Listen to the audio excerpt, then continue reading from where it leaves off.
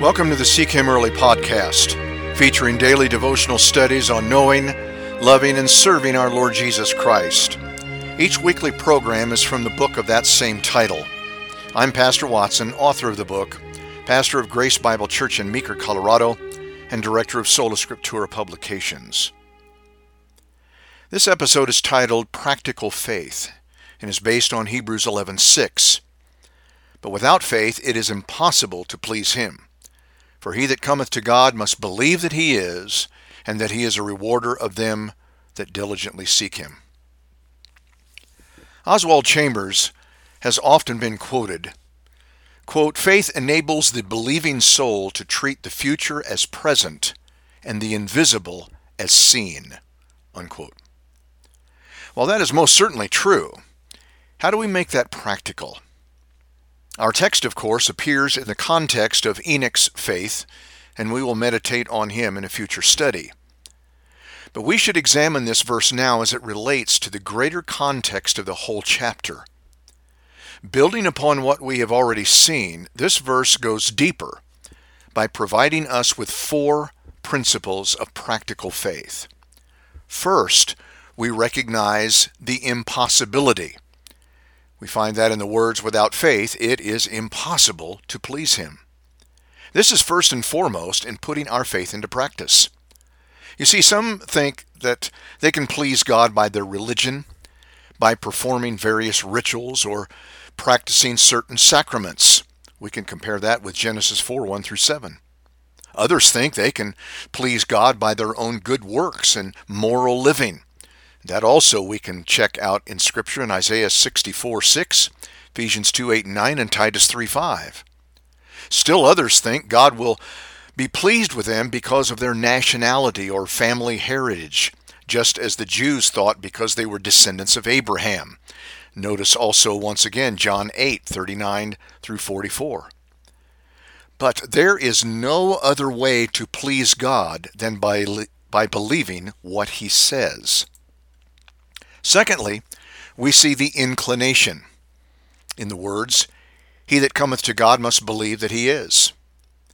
The word is translates a very simple word, st, a form of the word eimi that we have noted before, which is just the usual word for existence. Paralleling the Old Testament I am, Exodus 3:14, Jesus used this word to refer to Himself as the I am. As we noted in our last episode, faith relies not on arguments or proofs, but simply on what God says. But you see, this is never enough evidence for the unbeliever.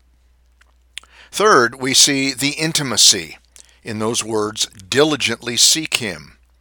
Not only must we believe that God is, but we must also seek and believe in the God who is holy, personal, loving, and gracious. The God who responds to those who come to Him. Diligently seek is one word in the Greek, the verb ekzeteo, which literally means to seek out, to seek diligently, and is here in the present tense, that is continuous action. Practical faith, therefore, continually seeks God with full diligence. Our faith is constantly growing because it is based on the Word of God. The more diligently we grow in the Word, the deeper our faith and relationship become.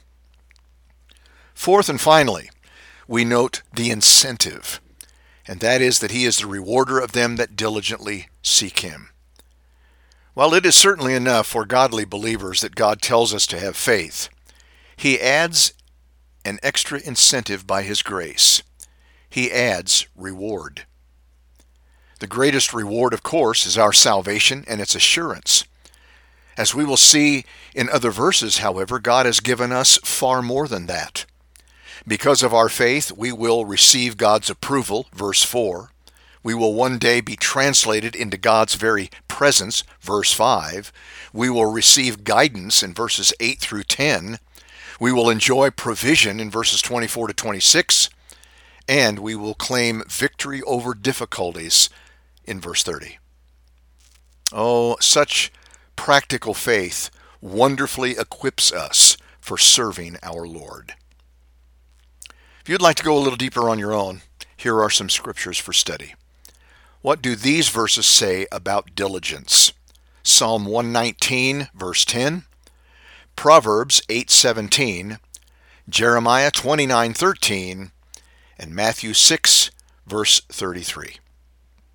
Our next episode is part 1 of 3 on Abel, who shows us the piety of faith and is based on Hebrews 11:4.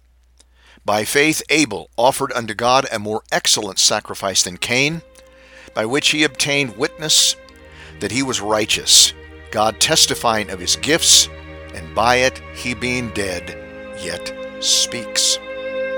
May God richly bless you, my dear Christian friend. I pray that you will continue each day to seek him early.